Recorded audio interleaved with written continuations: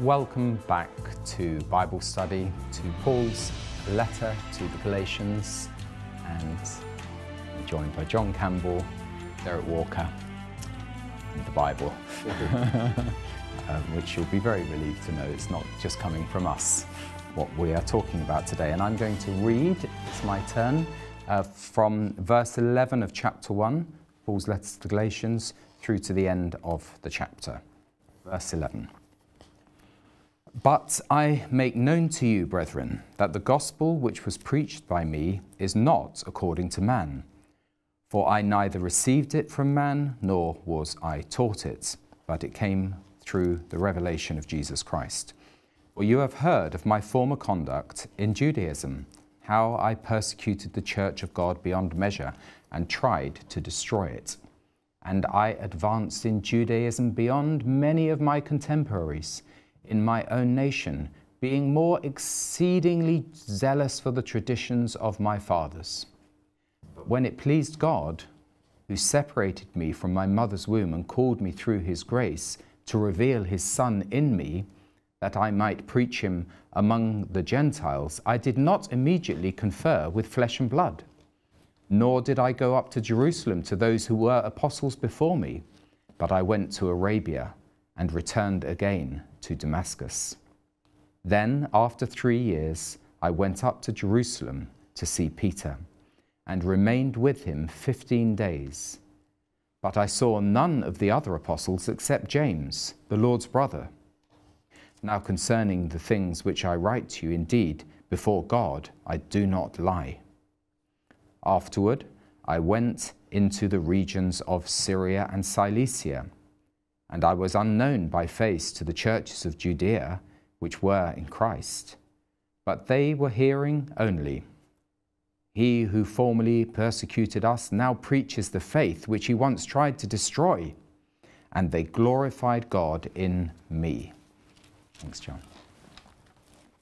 Heavenly Father, we thank you once again for your wonderful, glorious word.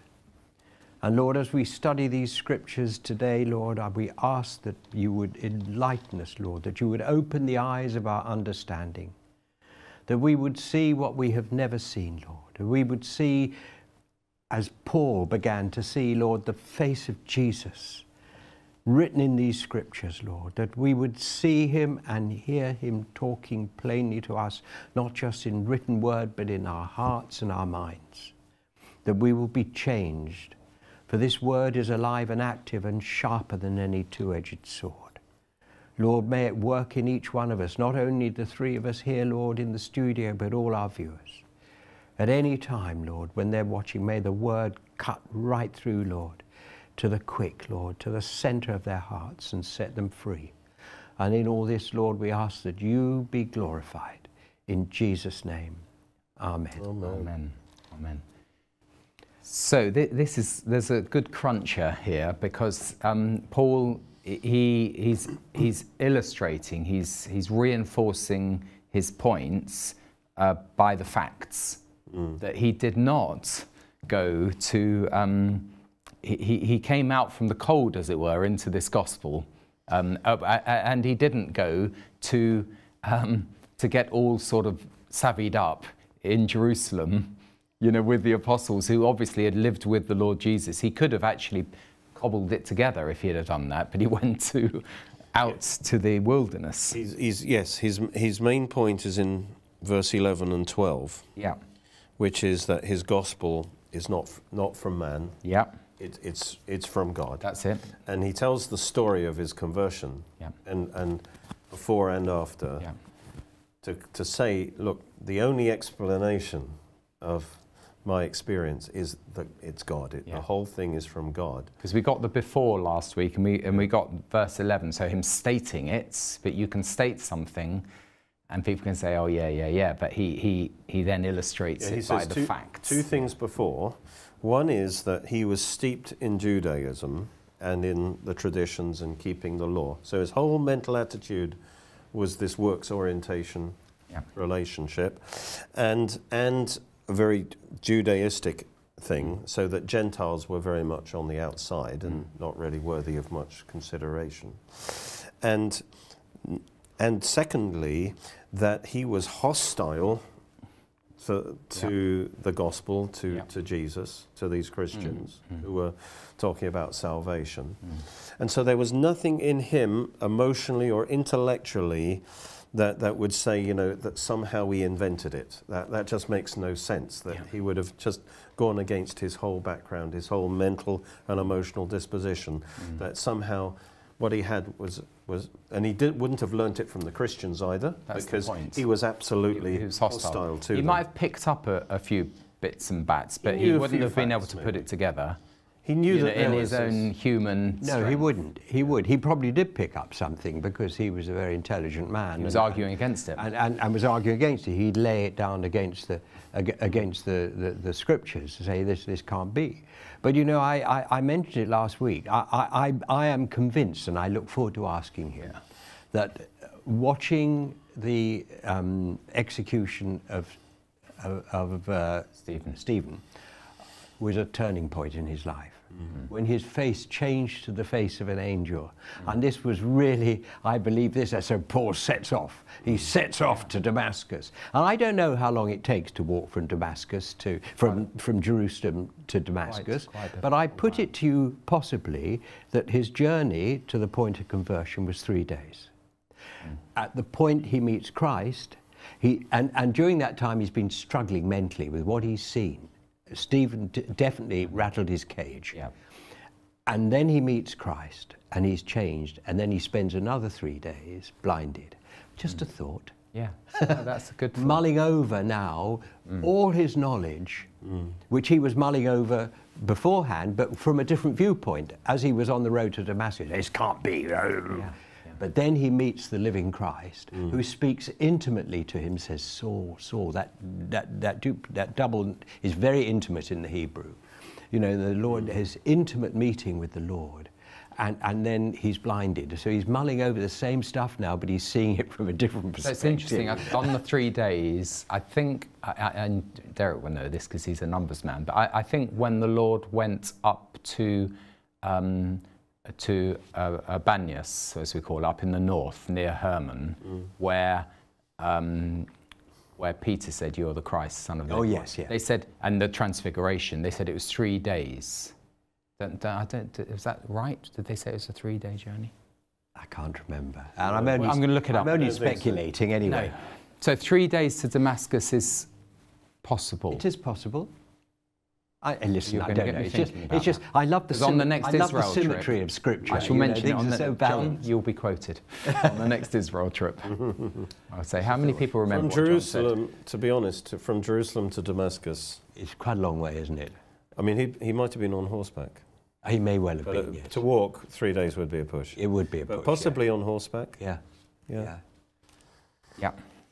But and then he talks about his conversion was absolutely just of God. Yeah. 6 days, sorry. So 6 days it took for the Lord to go up to what I think was Mount Hermon. Hermon, yes, that's right. Yeah. I think it's. Oh well. But actually, I don't think that was 6 days journey, but it was after 6 days. Sorry. Fine. Lots of stopping Just en route. Ignore me and carry on. I shall come up with something extraneous in a couple of minutes, but until then, let's get back to this. So for me, the new thing is what happened post conversion. Yeah. New to what we talked about last week. I mean, Just to wrap up the conversion Okay, quickly, he's saying, my conversion can only be explained by a supernatural work of God. He called me by grace. And it says, to reveal his Son in me. Yeah. That's he was born again. Yeah. That I might preach him among the Gentiles. So Yes, at we the didn't do same that time last he week. was saved Yeah. by an act of God, he was also called. God actually revealed that he would preach the gospel to the Gentiles. So he was called unto salvation, but he was also called essentially to his apostleship to the Gentiles. Now that's also Outside a the divine box. thing, because Yeah. here's this hardened Jew. The Gentiles are dogs. Yeah. You know, they're outside the kingdom. They're a hopeless lot, kind of thing. Yeah. And suddenly now his whole mission in life is to reach these That's right. Gentiles, and that's like, you can't explain that big by jump. psychology. No. You know, that is a work of God to turn his heart. Yeah. you know, in a short time, this is, and he's basically saying the whole origin of this is not human. Yeah. It's not human invention. I didn't learn it. It can only be explained by divine intervention. Yeah. Yeah. And then he completes his point, which is what we're getting to now, by saying, neither did I learn this gospel by tradition, I didn't learn it from the apostles, because that's what the accusers would be saying. They're saying, okay, he had a genuine salvation. We acknowledge something special happened there, that this arch persecutor of the church suddenly is now on our side, but he actually had to go to Bible school. You know, he had to learn the gospel. Yeah. He had this experience, but he needed to go to Bible school in Jerusalem, learn from the apostles, and now he's preaching the gospel, but he's getting it wrong. Yeah. He didn't do it, he's got C in Bible school. He missed a lot of the stuff, and now we're coming to tell you what he's teaching is incomplete, kind of thing. That's the accusation. Except that their argument didn't really hold water, did it? No. Because Paul says... That's what he's pointing out now. That because he met with Peter, and he met with James. He didn't get his gospel secondhand by tradition. No, that's right. And that's what he's trying to explain in his history. But also the idea, again, doing a Paul approach to what you've just said, it's sort of layering it again. He didn't... it wasn't normal for someone who's steeped in the Jewish tradition to try and take that to the Gentiles. Even more so to take the gospel, the law of Moses to the Gentiles. There's some that even wasn't Jewish tradition, was it? No. Although they were to be a light to the Gentiles by having their community and their traditions and the synagogue and kosher and Shabbat and festivals, that was a light to the Gentiles. But it wasn't have Gentile proselytes, but it's not particularly that they were evangelistically reaching out to them. No. But certain Gentiles realized that heathenism was empty, and that what the Jews taught about there being one true God made a lot of sense, and so there were Gentiles that kind of sought out the synagogues and even embraced that lifestyle. Yeah. But it wasn't because the Jews were evangelistic that way. It isn't in the passage, but is there a charge that could be brought against Paul's gospel, the gospel of grace, that it is populist? It's going to be more popular to the Gentiles because they don't have the law of Moses, so why not give them an easy salvation? I think that's exactly their argument. Yes. Because they haven't had the revelation themselves, at least it appears that they haven't, because why would they backtrack on it and start to preach works and additional stuff necessary over and above the cross? Yeah. But that is exactly their argument. This is too easy. It can't be right. This is going to lead to licentious behaviour. We can't have that. We need to bring them back under law and impose some regulation and discipline upon these people. Otherwise, all hell's going to break loose. But one hears that argument, presented in many ways all the time. Nothing has changed. It is the gospel of grace is utterly wonderful and totally implausible from a human perspective. That's well put, very well put. Yeah. Very well put. So what happened in Arabia? He went, he's using as his argument, he didn't go to Jerusalem, verse 17, but he went to Arabia. Yes, so what he's saying is there was a whole 3 years, verse 18. After 3 years, I went up to Jerusalem. So he did go to Jerusalem. Yeah. But only after 3 years. It's quite a long time. So this is where we really need to go to, and he talks about going to Arabia, but we need to really, first of all, go to Acts 9. Yes, of course. Just to see how this fits into the book of Acts. That's good. I think around Acts 9. I like the way he puts it. He says, we're not going to go to Arabia, we're going to go to Acts 9.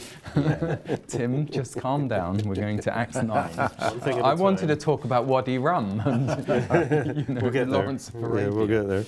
Okay. So it talks about his conversion, of course. And then in verse 20, he receives his sight and he was baptized in verse 18. And then it says, Paul spent some days with the disciples at Damascus. So he has some time in Damascus, and immediately, verse 20, he preached the Christ in the synagogues, that he's the Son of God. So he's already preaching the gospel. All right, he already essentially knows the gospel. I mean, he's going to deepen in that, but he essentially knows the gospel already. No apostle has taught him, because they're scared of him, apart from anything else. And then it says that everyone's amazed, of course. Baffled. And at verse 22, he increased all the more in strength, confounded the Jews in Damascus, proving that his Jesus is the Christ. So he's spending some time in Damascus. And then it says in verse 23, now after many days were passed, the Jews plotted to kill him. Right. So, and then it says that the plot was discovered. So they're no longer baffled. They realise this is something quite substantial. He's led out of the city in a basket. Yeah. All right. And then he goes to Jerusalem. Yeah. All right. So in Acts, it's basically talking about him based in Damascus, preaching the gospel many days, some long period of time. Then he escapes Damascus, and now he goes to Jerusalem. Yeah. Now, if we go to Galatians, this is another viewpoint of the same thing. Yeah. And he says it was after 3 years he went to Jerusalem. That's right. So 3 years after his conversion, he does actually go to Jerusalem. And he talks about that. But he went to, where does it say he went to Arabia? Well, that's verse 7. Yeah. He didn't, he said, in these 3 years, he did not go up to Jerusalem. That's right. Because if he just got saved, you might think a normal new convert, he needs to go to Jerusalem. He needs to study from the apostles. He needs to go to Bible school for 3 years, and find out the God. He didn't need to do that because he had already received it direct from Jesus. To those who are apostles before me. And by the way, there may not have been much in Jerusalem for him. All his experience of Jerusalem was the Judaizing religion. Well, no, he would have got it from the Peter and. Yeah. Okay. We don't want to knock Peter and the others. Oh no, okay, because it comes up. Yeah. But he didn't need to. No, he didn't. Because he'd already received it straight from Jesus. Yeah. And then he said, but I went to Arabia and returned again to Damascus. So I don't want to knock them too much, but they wouldn't have come up with all of this revelation. Oh, yeah, I mean, he was special. Yeah. Sorry, anyway. So then he went to Arabia. So we don't know the split between Damascus and Arabia in terms of his time. What we say, if we put the two accounts together, in Acts chapter 9, it doesn't talk about him going to Arabia. That's right. But obviously what happened is he got saved, he ministered a bit in Damascus, I would imagine a few weeks, months, who knows. Then he went to Arabia and spent some time in Arabia, which we're not really told about, but I like to think he may have gone to Mount Sinai in Arabia, but that's another story, because he mentions Mount Sinai later. And then he came back to Damascus. So in a sense, Damascus was his base. He spent this time in Arabia that we'll talk about, no doubt. And then he comes back to Damascus, preaching the gospel again. And then he's so dangerous to them that they plot to kill his life. And then he goes to Jerusalem. So it's just interesting to see how Galatians harmonizes there with Acts. So I still want to know about Arabia. You said Sinai, which is quite interesting, but there was, this teaching, and the fasting that he had, was that in Arabia, in the wilderness? I don't know. No, we don't know. We're not told. I like to think he went to a kind of Bible school with God. Yeah, in Arabia. That's what I think too. Yeah. That's what I think. That he didn't have that Bible school with the apostles in Jerusalem, which might have been the sensible thing to do, but God didn't tell him to do that. I think he went, he prayed a lot in the Spirit, he no doubt meditated on the Word. God would have really, there was a lot of revelation he needed to download from God. It's amazing, so much happened we get a clue actually a bit further back in Acts 9, where Ananias is sent to Paul. Remember in verse 15 it says, but the Lord said to Ananias, Go, for he, Paul, is a chosen vessel of mine to bear my name before Gentiles, kings, and the children of Israel. For I will show him how many things he must suffer for my name's sake. That was happening in Arabia, I reckon. That's what he was showing him.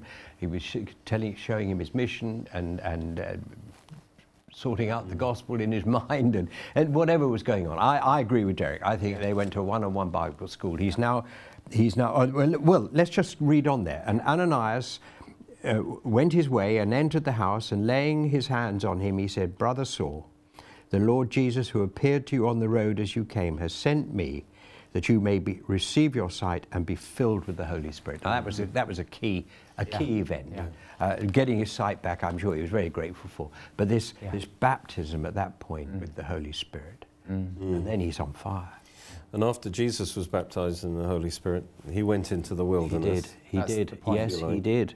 That's the point. And Elijah, that's what I was hoping we're going to explore. To Mount Sinai, didn't he? That's and then God spoke to him and revealed him what to do next, in terms of anointing various people.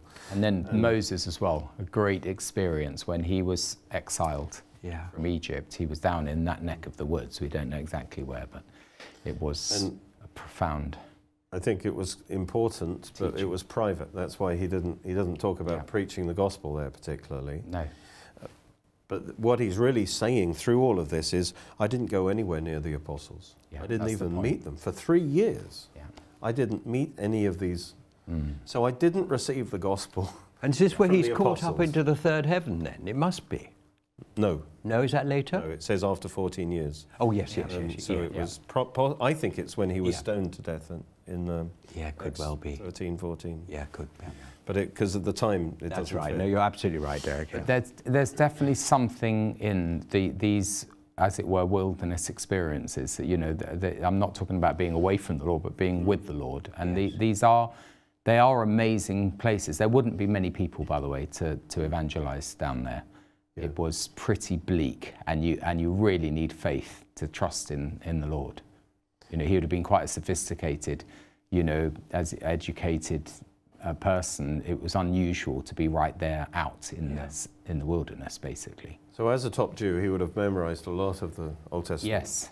And he would be just a lot of the revelation that we would have got. He would have been able to see everything through the light of Jesus. Everything would have started to make sense. And he probably needed that time away from the distractions to get that. So he had personal Bible school with the Lord. We were talking with Gordon earlier and talking about how Howard loves the Galilee, Gordon loves Jerusalem. I absolutely love the Judean wilderness. And then if you go further afield, it is absolutely, you can't see how anyone can survive. And yet there's a way of life. And for someone like Paul, I'm sure that there had to have been real faith there. And I'm sure God revealed himself to Paul in that it's absolute extremity. You've got the Dead Sea, which is the lowest place on earth, but you go further in. I can't see how, apart from oil, I can't see how, a civilization has risen in that area. If we are talking of that area just south of Oman, down into Saudi Arabia, it's pretty bleak. It's the land of Midian. Yeah, it's pretty bleak area. There are oases, there are water sources. Of course there is, of course there is. But nevertheless. Different life to living in Jerusalem. Or Tarsus. Nearly said Tarshish, but I didn't want to go down that rabbit hole. It was to get with God. Yes. But the thing is, he didn't feel the need to go to the apostles. Because he already had received his revelation and commission. And that's what he's saying, really. And he didn't learn it from the apostles. He didn't get it secondhand. He got it straight from God, and that's what he's asserting here. And then he got confirmation later when the other apostles agreed with his gospel, but he knew it was the right gospel because he got it straight from God. And then he says, after 3 years, he goes. Yes, he does go to Jerusalem, but he kind of makes light of it. It's like, yes, I did go to Jerusalem, but I didn't actually have a big time you know, I mean, just think the learning. Lord's ministry was 3 years. Yeah. Everything It's a pretty long well time, happened. yeah. It's, it is a long time. You're back to this symmetry again. It's It's throughout this the amazing scriptures. symmetry in the Yeah. scriptures. Sure, you're right, John, about 3 days. We'll find out. Right. Another question that's beyond the scope of this Bible study. Okay, and then he stayed with Peter for 15 days. Yes, he was just saying. Very specific. And the word there is to see Peter was just to, like going a tourist visit.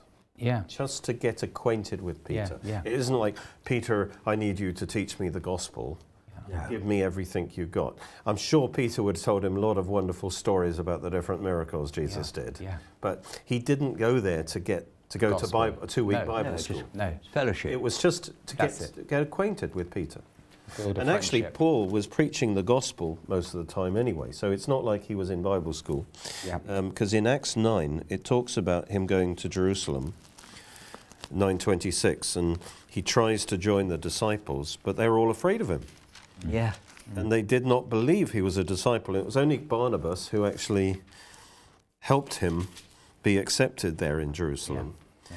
And it says he was preaching boldly in the name of Jesus, verse 29. And now they attempted to kill him.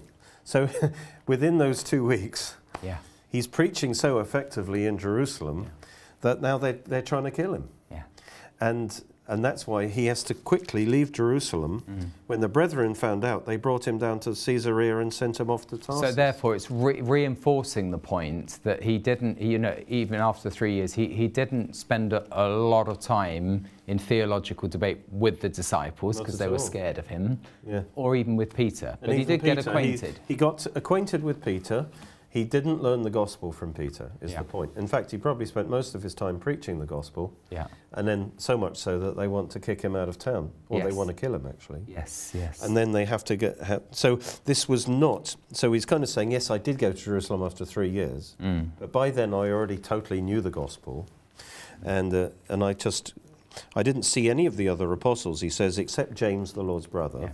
So let's just stop there on James, John. Not James and John, but John.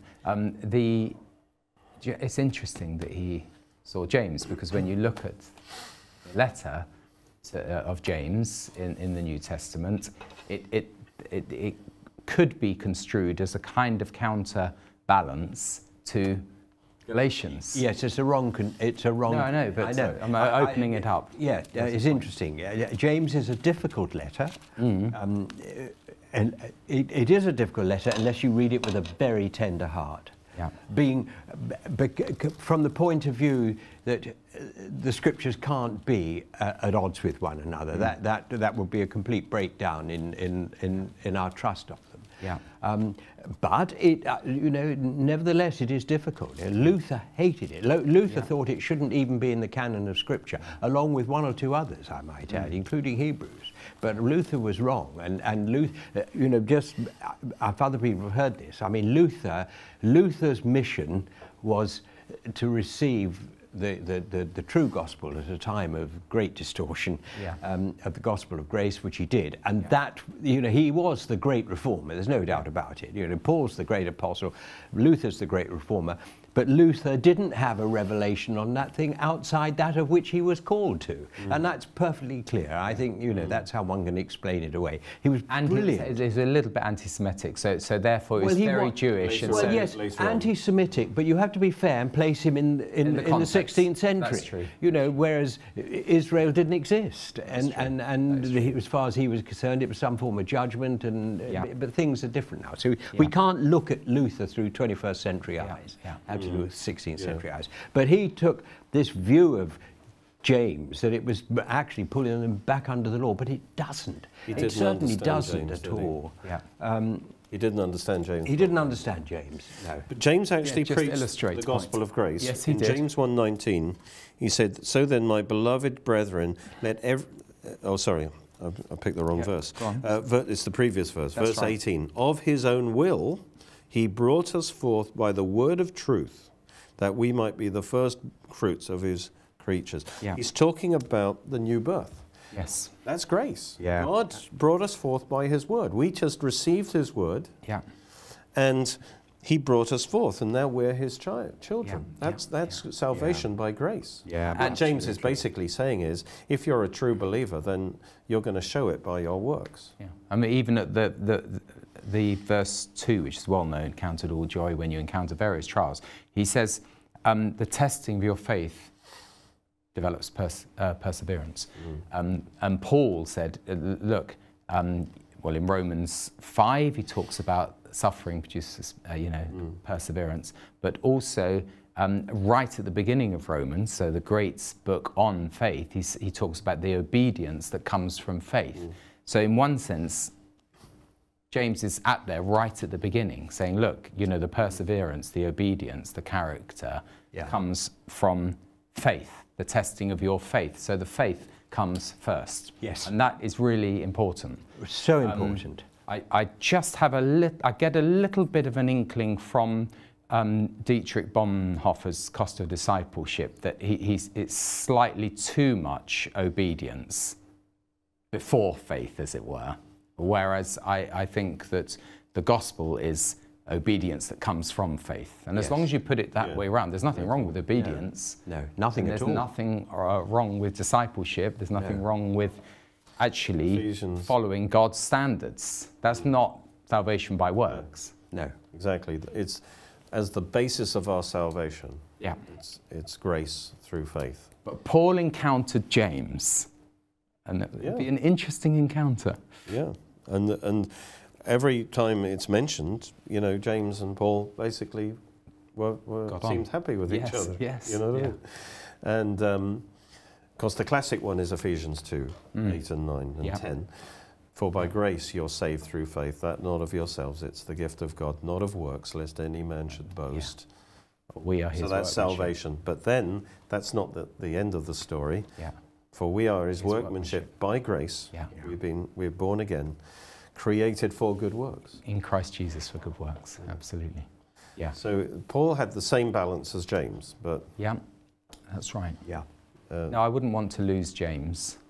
No, definitely not. Definitely not. And also the Marcions, or whoever they are, the heresy of the Marcionites, or whatever they're called, they wanted to cut out the, books like James, anything that was too Jewish in the New Testament.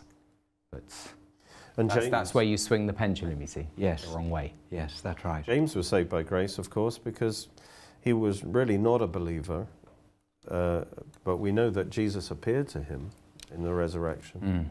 That seems to be when he really got it. came to the Lord. And in Acts 15, James's statement absolutely he was comes like, into line with what Paul is saying. the authority was So really there. it's an imaginary dispute. We've mentioned Acts 15 a few times. I don't think we've said it on air. The thought that I mentioned to you, I think to Derek, John may have been there as well, that there is when James stands up at the Council of Jerusalem and he says, brothers, this is in my version, so you'll have to find it in yours. Listen to me, verse 13 of Acts 15. It's almost better for someone else to read it, but in my Bible it talks about Simeon. Has described how God at first showed his concern from taking the Gentiles, a people for himself. And it seems to be a switching the order that you find often in Paul's writings, which is, first for the Jew, then for the Gentiles. But could you read that verse in your version? And again, my extraneous comment might be From which? I think in the Council of Jerusalem, chapter 15 of Acts. Yeah, I'm there. You can read a lot, but it's actually verse 13 and 14 where if I'm right, it was may not have been James that stood up. But when they finished, James spoke up. That's right, verse 13. Yeah, and after they become silent, James answered, saying, "Men and brethren, listen to me. Simon has declared how God at the first visited the Gentiles, to take out of them a people for his name. That's referring to the prophecy that we talked about when they took Jesus up to be circumcised, wasn't it? Well, that's what I'm contending. Well, so this is what I want to explore. You don't think it is? Only because in my scripture it says Simeon. It says Simon. It says Simon Okay. here. But there it's very clear. It says that in the Greek, Simeon. So I'm just exploring it. Well, not there's saying two it is. possibilities. That's it. Let's have The two. one that most people would assume is the case. That it was Simon Peter. Yeah, because earlier in verse 7 Yeah. in Acts, it's Peter rose up Yeah. and talked about how by his mouth the Yeah. Gentiles should hear the word of the gospel and believe. And that was the first instance, if you like, of Gentiles. Right. So at the first means Got it. the beginning of Yeah. the gospel to Got the it. Yeah, yeah. Gentiles. Yeah, and that that makes kind of sense. makes a lot of sense. That makes a lot of sense, You yeah. told I the brought story about something last because I was Lance down with Lambert. Lance Lambert and Yeah. we were down at a church in Durban called the Olive Tree, and at that time a chap called Malcolm Heading was the pastor of the church. It's just out in a beautiful part of Durban. And Lance, I remember him preaching from Luke 2, where Simeon took the baby Lord Jesus into his arms and quoted from Isaiah. I think it was Isaiah chapter, I think it's 49, where he says in the Nunc Dimittis, as it were, Yes. that we hear in Evensong and other things, let your servant depart in peace. My eyes have seen your salvation. And then he quotes and says that he shall be, the Lord, shall be a light, a revelation to the Gentiles, and for the glory of your people Israel, which was switching Yes. the order, which, quoting from Isaiah, if I'm right, it's Isaiah 42 or 49, where he says in that messianic prophecy that he would be a covenant for the people and a light to the Gentiles.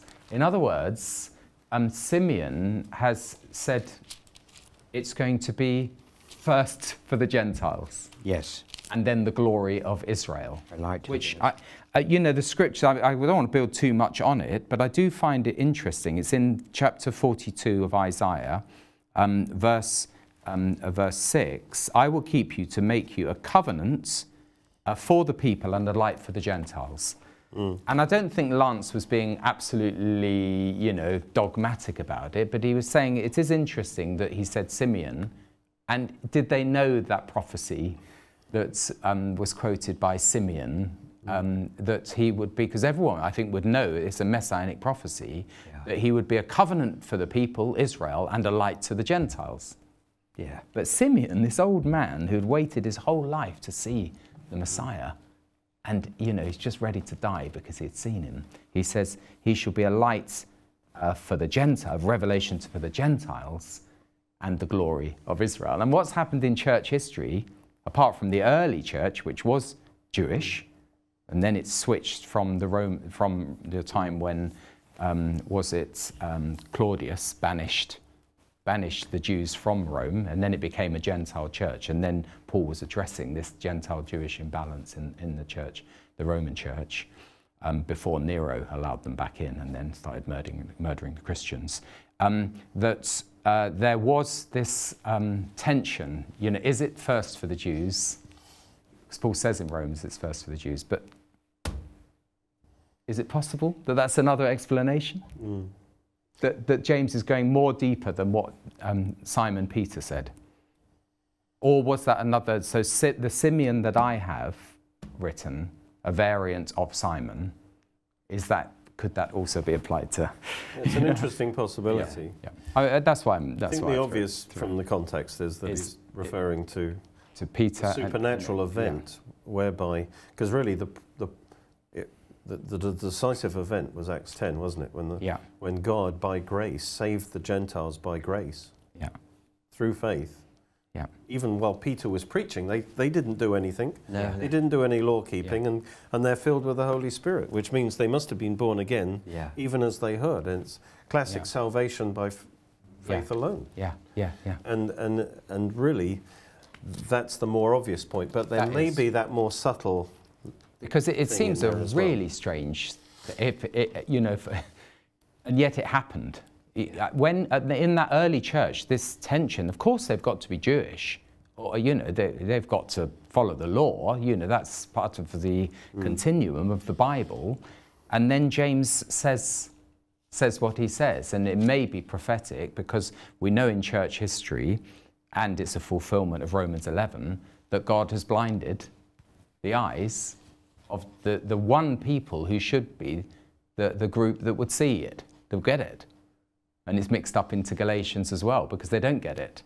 Yeah. There's a whole group of them, and predominantly the larger number within the Jewish community were blinded to it. So how does that square with first for the Jews? That's There's definitely in Romans 11, because of the Jewish national rejection of Christ, yeah, that God turned it for good, yeah, and salvation came to the Gentiles. Salvation to the Gentiles. So there was Yeah. a change of emphasis, Yeah, that it going to the Gentiles, and a wholesale hardening.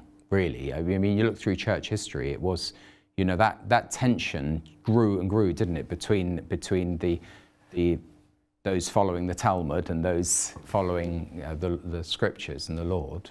But They were blinded to the Messiah. James is arguing that in Acts 15, Yeah. that what is happening might be a surprise, that the Gentiles are receiving and Jews not so much. But nevertheless, James shows from other scriptures too that this is consistent Yeah. with the Old Testament Yeah. revelation. Yeah. It was almost anticipated, and the Simeon prophecy is one example of that. Yeah. That this Gentile harvest is not contradictory to the Old Testament revelation. It's anticipated even. Yeah. Great, thanks. What I love about Bible study is I can just get things off my chest and try and get just a little bit more insight into things that puzzled me as a young kid, really. Yeah. And, I like getting things off my chest too, and I'm just having a thought about Galatians and these Judaizers. Whether, we started off thinking they were possibly Messianic believers who misunderstood and got it wrong, or were they spiritual terrorists? Were they really sent in there to cause trouble? It hadn't occurred to me before that they might be a bit more than just people that hadn't properly understood the message, that these people were really dangerous. They were, guerrillas from the other side. And in Galatians 2 and in Philippians that we were in, Philippians 3, the way he talks about them, he says they're false brethren, they're not actually brethren. Yeah, that's right. They're pretending to be. That's right. Yeah. So let's It's interesting, verse 20, Yeah. he says he's almost like he's in a court of law, because he's being attacked by these Judaizers, that he didn't really get the gospel from God. He got it secondhand from Jerusalem, and he's got it wrong, and they're now correcting him. And it's almost like he's in a court of law, because he says, now concerning the things that I write to you, indeed before God I do not lie. In other words, I swear I'm telling the truth. Yeah. But you wouldn't normally do that. But he's saying, look, I'm putting myself before God here. I am not lying. I did not get the gospel from the apostles. I got it straight from Jesus. By the way, he uses that term in Romans again. I'm not lying. My conscience confirms it in the Holy Spirit. I would that all my brethren would be saved. That's in 9 or whenever it was. He's very. And he's basically saying you can check it out if you want Yes. to. You can check out the facts. But I was not in Jerusalem for 3 years. By that time, of course, he fully knew the gospel from God.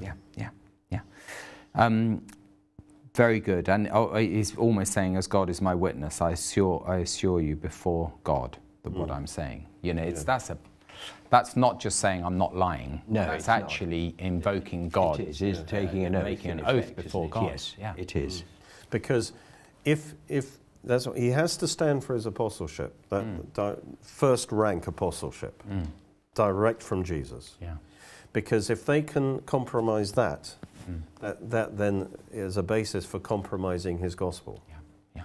Because if he learnt it from someone else, then maybe he got that wrong. He didn't listen properly in Bible school or whatever. You know what I mean? Yeah. But then, in verse 21, remember, he did go to Jerusalem for those 15 days. Yeah.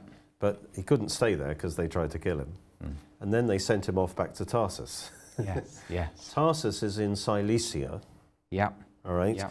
And so afterward, he says in verse 21, I went into the regions of Syria and Cilicia. Cilicia, yeah. So that's well away from Jerusalem. And that's modern day Turkey, Cilicia. Cilicia is Yeah, on yeah. the southern coast of Turkey. Yeah. And Syria, of course, that's where he ended up with, Antioch in Syria.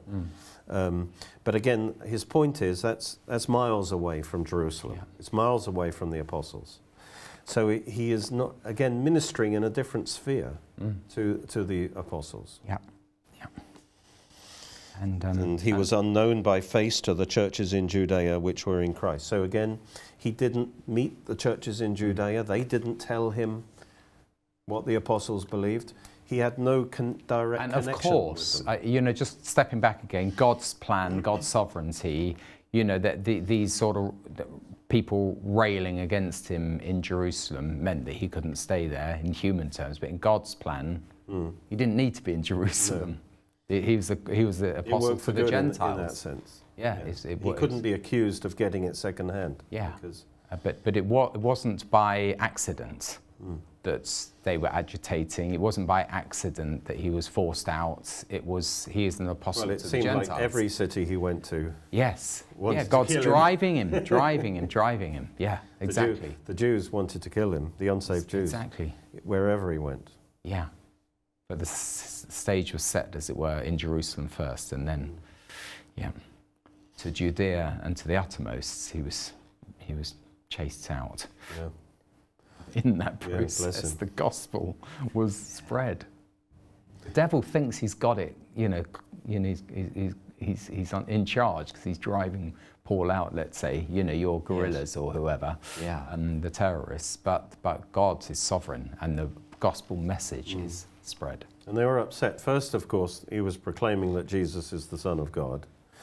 But even more than that, he was basically saying, because they thought salvation was in the law of Moses, if they can just keep the law of Moses. So the law of Moses was more precious to them than anything. That's right. And here he is saying, you can be saved, you can be right with God apart from the law of Moses. To them is like, you're attacking, my idol, if you like. Yeah. And so they want to kill him. Yeah. And he's particularly dangerous because he used to be one of them. And that's made him more of a target because he's very dangerous to them. Just can I throw this one in our, I suppose, 5 minutes or so left? That the law of Moses is very precious. It is. It was really an important milestone, coming down the Mount Sinai, with God's law, as it were, and then expanded into however many other, 613. It was so important, as it were, to make us conscious of sin. So in the Christian context, it's very important. Yes. But also it's important for a nation to acknowledge the law of God, that, that there's a right and there's a wrong. Even though, of course, all have sinned and we can't attain to this standard. I totally agree, yes, to idolize the law of Moses is not a good thing, but to have it embedded in your unwritten constitution is actually quite a healthy thing for a nation. The mistake they made was to think that it was a means to salvation, a means to righteousness, that you could attain righteousness through your law keeping, and that was the big mistake. So is it possible, that we have all these nominal Christians, though not so many now in Britain, but is it possible that kind of self-righteousness of the British, that I'm a Christian, I'm Church of England, has almost been a kind of a shadow, continuation of the movement. A continuation of this, we are righteous. It can keep you away from the gospel. If you believe that you're okay. We attend church, we do the liturgy, we do, whatever. Don't talk about the blood. That's medieval, and we don't want to hear about that. Which has gone on ever since Cain, of course. That's gone right. And although I absolutely love our culture, and I love the fact that we have our parishes, and that there's something biblical about the territory of, very much. And it's all built up, but it has built up this self-righteousness.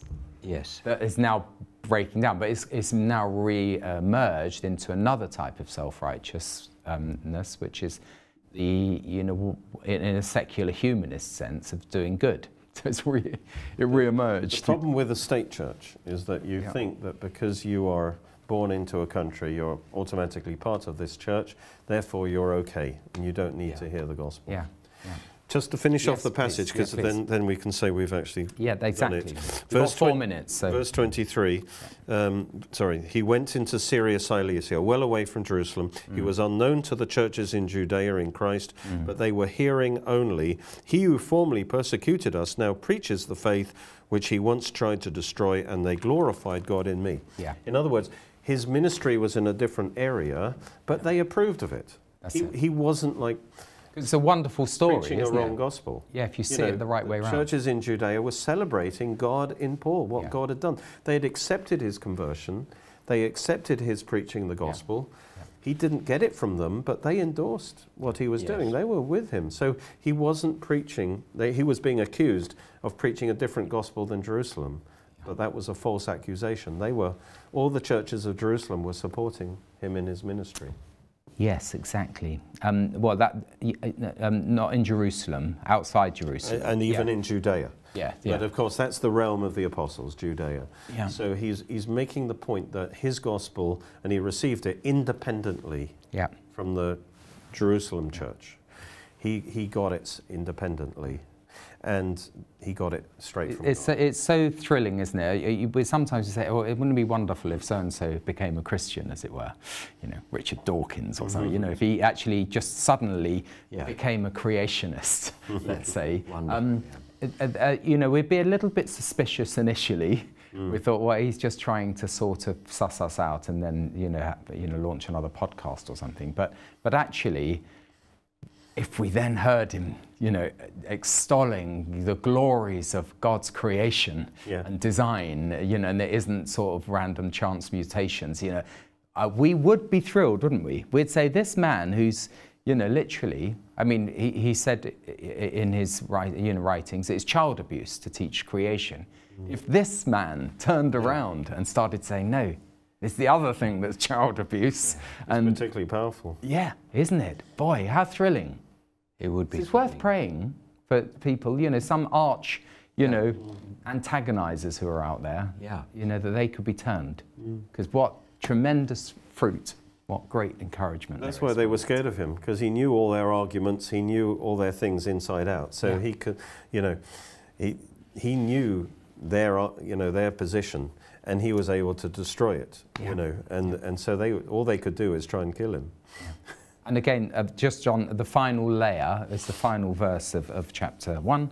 You know, it says they praised God. In other words, this reinforces it again. Why would they praise God if I'm... Yeah, they glorified God. Was it in me? Was it? Yes. In me. Yes. And they're recognizing that this man has been totally changed. Yeah. He now has the Holy Spirit dwelling inside him, and the truth is radiating from him and changing others. Yes. And you know, when you think about it, he was so knowledgeable of the law that it's almost unbelievable. Only God could be blinding the eyes in the same way as only God could have converted this man. That they couldn't see the parallel between the message of the law and the consequences of sin requiring animal sacrifice for a temporary reprieve and the death of the Lord Jesus to pay for the sin. Right. That they couldn't run these two stories in parallel and see it. Yeah. Well, they can't see it, of course. But the other they is those that did see it, and they praised God, and they didn't say, "Well done, Paul." You've taken a long intellectual journey. We're out of time, by the way, so I'm wrapping up. Yeah. But they literally praised God, the other they, because of what God had done in Paul's life. Yeah, Isn't it a wonderful story? Absolutely wonderful. And it's, as you say, it can't be of man. No, it can't be of us, because we're pretty inadequate when it comes down to it. But praise the Lord, we can praise God. Or praise what he did in Paul. Amen.